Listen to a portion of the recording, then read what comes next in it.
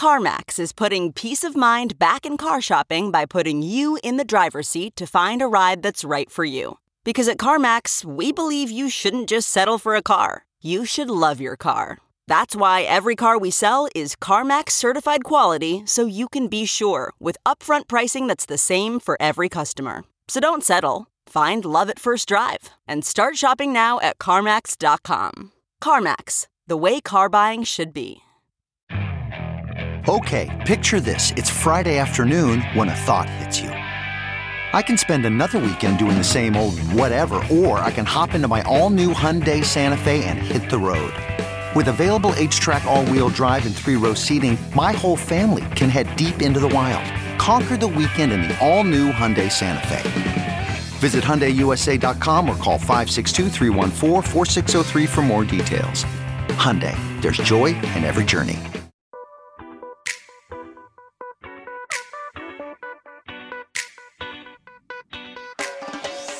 This is the Hash Podcast.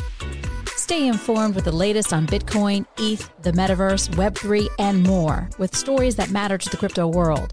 All on the Hash for your ears. You're listening to the CoinDesk Podcast Network. Hello, everyone. Happy Taco Tuesday. It's the Hash. You're watching on CoinDesk TV and listening on the CoinDesk Podcast Network. I'm Jen Sanasi. We got Will Foxley and Wendy O here today on this fine Tuesday morning. Wendy, you are kicking us off. What do you got? I'm so sad this is not a Taco Tuesday story. But even though we have, I know. And you know what? I just hope everybody has a very corn-tastic day today, okay? It's getting old, Wendy. We got to get a new viral sensation thing to... Did it go viral in the first place? Okay, Will... Come on. All right, let's talk about this story. So the Ethereum merge went pretty smooth last week, which was great. Was it last week that it happened? Crypto just moves so fast. But unfortunately, we have this story as crypto market maker Wintermute has lost $160 million in a hack relating to its DeFi operations. Their OTC services have not been affected by the hack, but they provide billions of dollars in the market every day, as they provide liquidity across multiple venues. And last week, the platform was named as the official DeFi market maker for the Tron network. And they're treating this as a white hat hack. And apparently this happened because the hacker took advantage of discovered vanity addresses. And there was a vulnerability. So unfortunately, another day, another hack in crypto. I want to throw this over to Will for being sassy this morning. Yeah, I guess that fits pretty well with me being sassy and people losing money. But that is what happens in DeFi, right? We've seen a lot of these stories this year. Regardless of how smooth the merge is, applications on top can still be in a precarious position because we're still learning how these things work, right? We've seen a lot of exploits this year, and this one just follows up on more of those. $160 million is obviously nothing to sneeze at. Luckily, Wintermute, which, like you said, Wendy, is a very prominent player within crypto as a market maker, OTC desk, and trading firm, is more or less fine. Definitely took a hit. No one wants to lose $160 million, but they have equity and other tokens on hand to shore up their own books. The interesting thing about this story is how technical it is, right? So I saw a few tweets about this. They're still trying to figure out exactly what happened. But like you said, it seemed to be a vanity address break, which essentially means someone pointed a lot of computing power at some addresses, was able to figure out the private keys behind these addresses and then exploit for funds. At least that's what we know so far.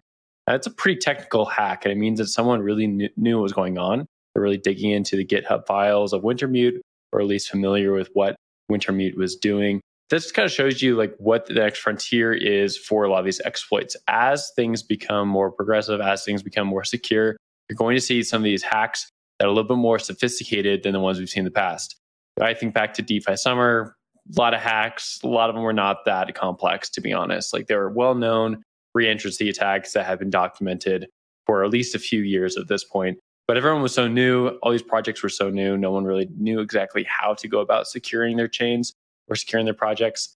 We're a few years past that. Now we have a little bit more sophisticated hacks. Still the same amount of danger, right? You're still going to lose millions of dollars, but it's a little bit harder to pull off. Jen, I'm going to throw the story over to you, get your take on it. Yeah, I mean, we speak about a different hack like every other week, so much so that I've called for Control to create a wipe that says crime time. I don't know if they've done it, but I think this story, crime time.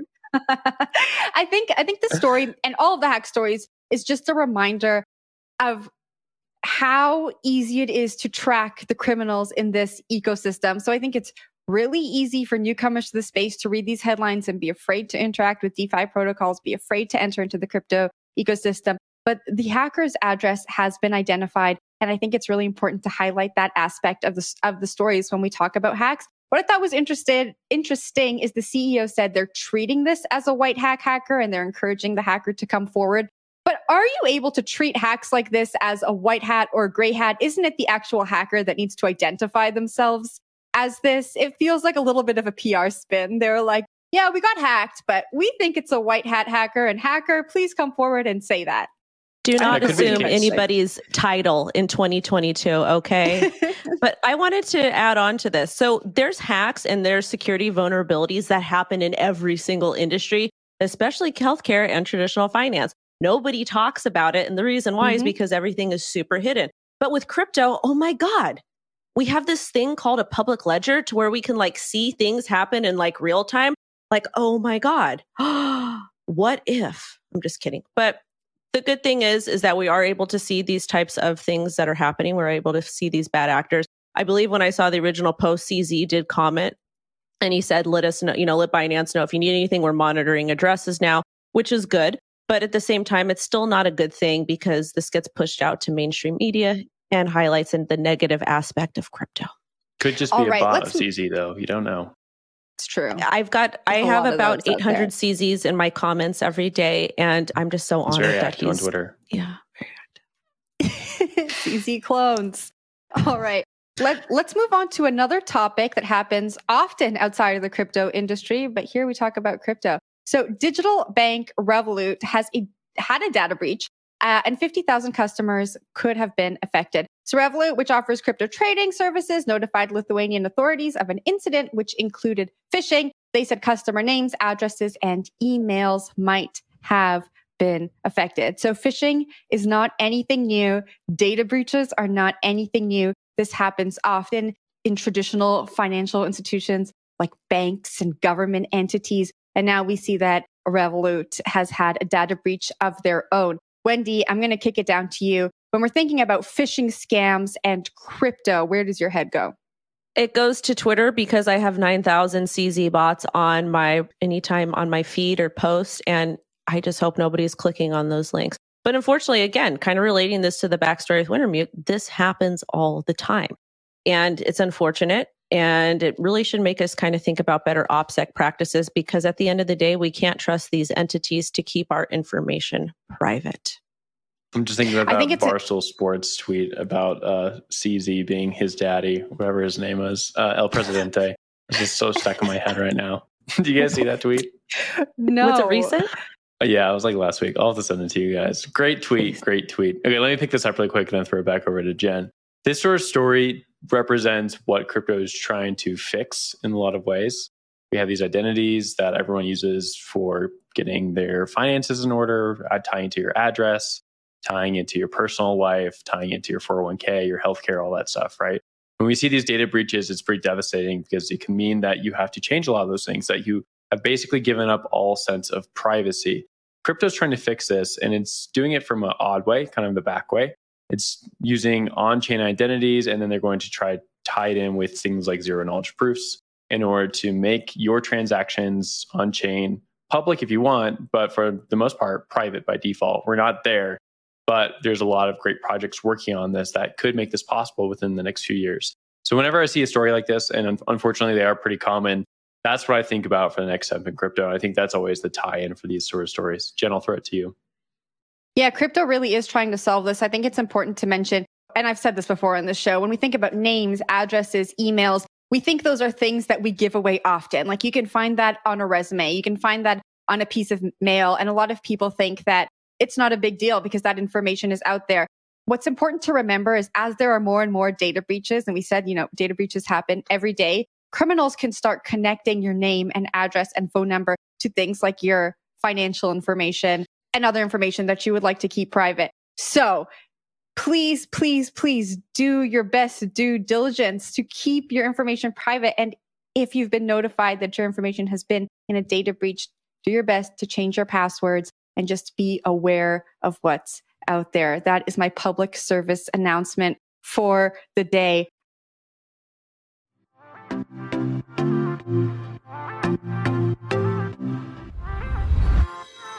CoinDesk has a new event. It's called Ideas, the Investing in Digital Assets and Enterprises Summit. It facilitates capital flow and market growth by connecting the digital economy with traditional finance. Join us for a 360 investment experience where you can source, invest, and secure the next big deal in digital assets, all in one place. Use code #20 for 20% off a general pass. Register today at coindesk.com/ideas.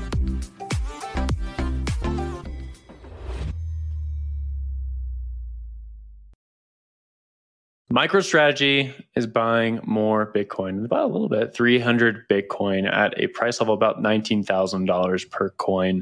It's a little bit of a far cry from the big purchases we've seen in the past. Their total stash is now around 130,000 Bitcoin, putting them up there for one of the largest Bitcoin holding entities. This is sort of a lukewarm story going into a bear market, right? It's nice to see continued conviction from Michael Saylor and MicroStrategy. But at the same time, Bitcoin has broken past south of 20K. We haven't seen like a lot of support around there. It's been bumping between 17, 18, and 19K. Sort of like an announcement at the end of the party where they're like, hey, let's maybe get in the limo and go to another party. But like, the limo has like deflated tire. We can't quite get there. No. And, the party's over, right? The party's over, but we can still try to keep it going a little bit. Some people are playing this off as a conviction bet, right? Like, he's still buying even when the price is down. But to me, this story just doesn't quite sit right. Wendy, I want to get your take as a trader. How do you see this story in terms of like Bitcoin's price action? And then in terms of greater MicroStrategy's movements, I want to get your take. I don't care about this story. I don't care about rich people buying Bitcoin. I want to see Bitcoin help the underdogs. Bitcoin was not created for rich people. But I think that it's smart because they're probably going to use this for some sort of tax break. They're probably buying Bitcoin at these prices to kind of lower their average entry price also, because it'll look better on their balance sheets or whatever it is that they're using. Me personally, I've got limit orders set all the way down to $9,500 just in case I happen to get a swing wick low. But realistically, it's a big nothing burger for me. So congratulations to Michael Saylor for buying Bitcoin. Rah, rah, rah. I also was like, eye roll when I saw the story. But it is interesting because Michael Saylor is no longer the CEO at MicroStrategy. And so I didn't think we were going to see Bitcoin buys in the foreseeable future. I know Michael is the chairman at MicroStrategy still. And so I guess that's still a big part of their business plan. I know on the show previously when we've spoken about MicroStrategy, we've said, like, what is their business? What do they actually do outside of buying Bitcoin? And so software. I went on their website today I know they do software, to take a look at some of their customers. And like Pfizer, KFC, Disney, Lowe's, they're all customers of MicroStrategy. And we talk so much about how shareholders are looking at these Bitcoin buys. I wonder how their customers are looking at them. And that is just what I wonder. I'm sure MicroStrategy will continue to buy Bitcoin. I think that's a pretty safe bet. And so go them. Collateralized I'll pick it up for one more thought. I agree with you guys. That's why I actually picked up this story. I think it's sort of boring at this point. Like, it was so exciting back in 2020 and even 2021 when Michael Saylor was just buying up all the Bitcoin he could. But I think it's because everyone thought it was going to pump their bags, right? But now we're in this very different macro environment where there's a lot of inflation, interest rates are going up, economy is looking a little bleak. Coins are definitely not going up for quite a while. And so we see these purchases, even for lower prices, it's probably going to help MicroStrategy go into the next bull run. Like, I don't think anyone cares because it doesn't mean that their bags are going to go up anytime soon. And when you look at it against some of their old purchases, you're also kind of scratching your head being like, did MicroStrategy play this wrong? Because this purchase was really low, only 300 Bitcoin and $19,000 per coin. And they used to buy coins, for thousands of dollars for, $50,000 buy prices, and they bought thousands of coins. So it's a little bit different entry, and it seems like they maybe didn't play this whole market correctly, and that means that there could be some weakness within one of the bigger players out there. Wendy, to you before we move on to the last segment. I don't have a source for this. It is something I read on Twitter, so excuse me, but I did see something. I did see something Twitter's that Michael always Saylor. real. It is. Everything is real. I made it up. No, but I did see something that MicroStrategy has a set fund of reserves that they're going to be utilizing to continue to dollar cost average into Bitcoin. It was a lot of money. So I think that they're just going to continue to do that throughout the entire bear market. And hopefully once we do go into the next Bitcoin crypto NFT bull market, they come out on top and we don't get in any more trouble with the third party ivory tower legislative bodies. I'd love to see MicroStrategy just, diversify a little bit, maybe pick up some altcoins. God, no. There is no second some meme best. coins. There is no second best. Will Michael Saylor Jr. Get some moon bags. Yeah. All right, let's move on to our last segment today. The first episode of this podcast drops tomorrow on the CoinDesk Podcast Network. You can get it the same place as you get the hash. Woo-hoo-hoo-hoo. It's called Women Who Web 3, and it is hosted by Cams. Joining us now is Cams to tell us all about the new podcast. Hello. Hi, everyone. I'm super pumped to be here. This is so exciting. I'm Cams. Nice to meet everyone. You guys are in for a treat. Women Who Web3 is made for you, whether you're crypto curious or if you're a crypto expert who knows if there actually exist out there. But we're here to elevate women across all technologies on Web3, whether you're into NFTs, DeFi, the metaverse, and blockchain development, whatever it is that you're into, AI, VR, we are here to find those experts and those women founders, builders, and leaders in the space to talk about, educate, and share with you all of their initiatives that they're working on. And we are so excited to have this show dedicated to women. We want to onboard as many women as possible to the Web3 space. As you know, in the Web3 space, like Web2 and Web1, it's very male-dominated still. And this is very important for women because we want women to be a part of the decision-making that goes into the future of money, the next iteration of Web3 or of the internet. And so this is your chance to come on and just listen, hear from those experts in their space, these women founders, these leaders, understand how to accomplish the goals that you set out to, be exposed to different strategies, be exposed to meditation. I end each podcast with a 5-minute meditation to relax you that addresses how to overcome burnout, how to give you some strategies for relaxation and calm as you juggle and handle everything that you're trying to do as an entrepreneur, as a contractor, as a builder, as a founder, as a follower, whatever you are, whoever you are, an author. This podcast is for you, and we want to introduce you and bring you into the Web3 space in a safe and fun way. I think you have the right voice for guided meditation, Cams. I would listen. I agree. 110%. I'll kick it off first. Cams, tell us your story. I mean, we talk so much about women getting into Web3, but I think it's really important to hear individual stories. How did you get into the space, and how did this podcast come to be? Oh my gosh, what a great question. So just like a lot of women that I talked to about the Web3 space, my husband was all over it. He was all into NFTs. He was a trader, so he was all into DeFi, and he was flipping and making a lot of money from this. And I was like, what is that? And he was throwing around a lot of words I had never heard in my life, like cold wallets, watching the floor price, and all sorts of things. And I felt like, I was like, okay, I've been to Harvard. I know I'm smart, but I felt so dumb. Like it was a completely different language. And I took it upon myself. You know what? I need to educate myself. I need to stop being ignorant. I needed to take responsibility and accountability to learn this new wave of technology. Because Web3, blockchain, all of these technologies are here to stay, and they're the future. And so I did whatever I could. I dove into NFTs. I started with Surge. I started with BFF. And these are women-led NFT projects that are having the mission to make the Web3 metaverse space more inclusive and to build belonging for women and non-binary people and those people who identify as women. And I just jumped down the rabbit hole. I started consuming everything I could, podcasts. I was all over NFT and crypto Twitter.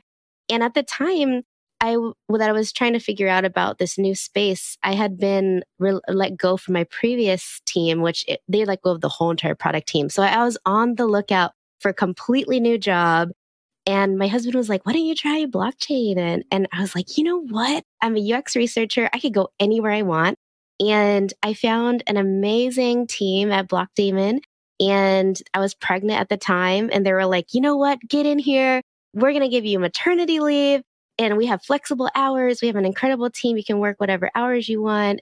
And it was just like unlimited paid time off. And it just felt like the right environment for my family and my future family. That's why I also want women to join the Web3 space, because of the opportunities it builds for you to be flexible with your family. And so after maternity leave, during maternity leave, I had a ton of time when my baby was sleeping. And so I dove into blockchain development. I learned and launched my first smart contract. And it was just so exciting. I love talking to people in the NFT space. There were so many women and so many moms who were just incredible, juggling a million things, learning about this new space. And they were making money on the side. They were building passive income streams.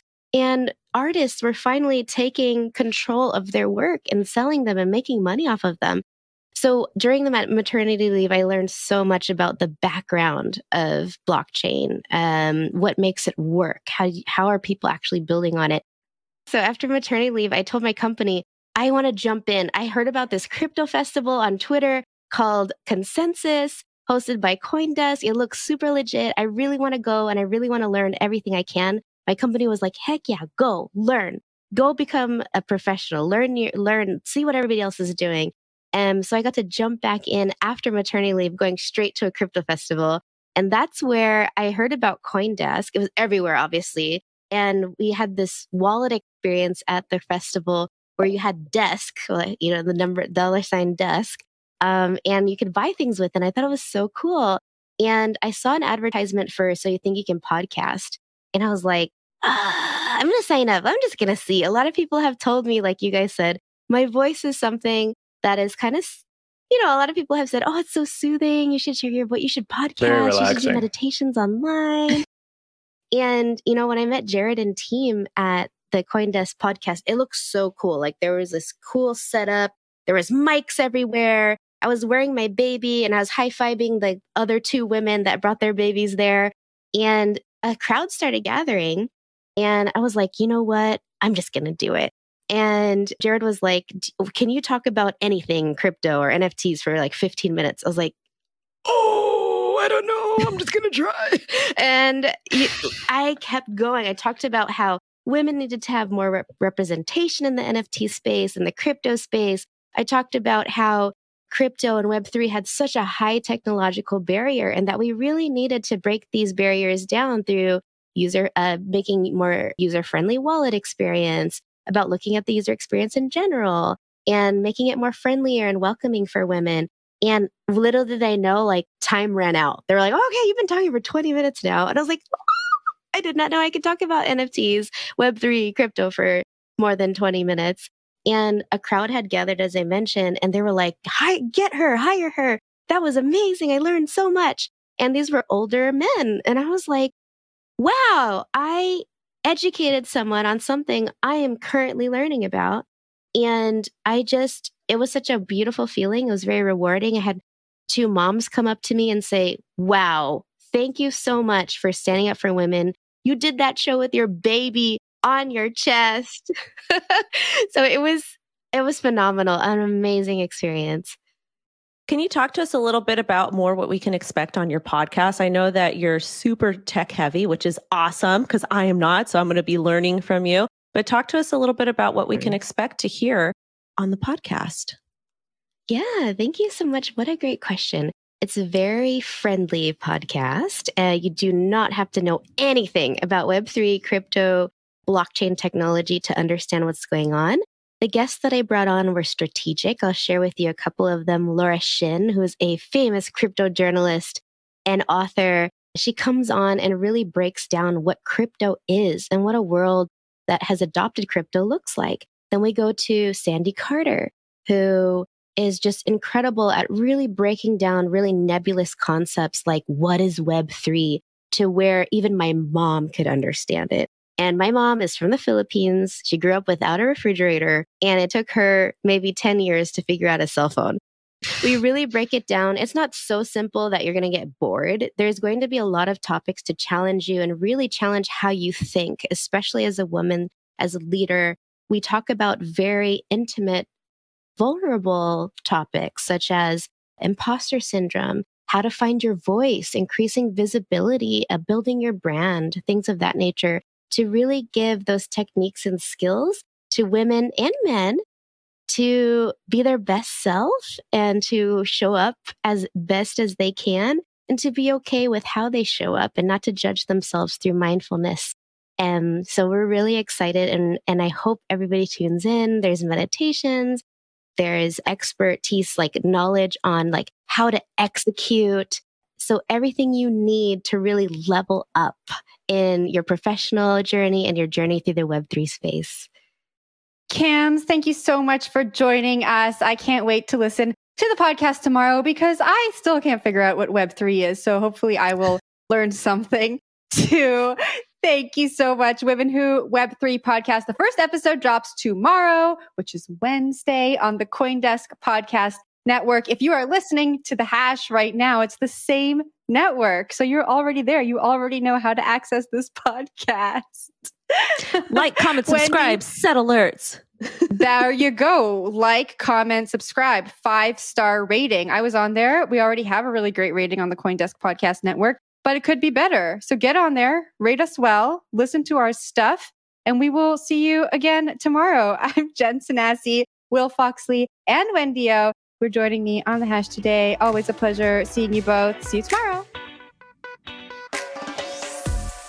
You've been listening to The Hash on the CoinDesk Podcast Network.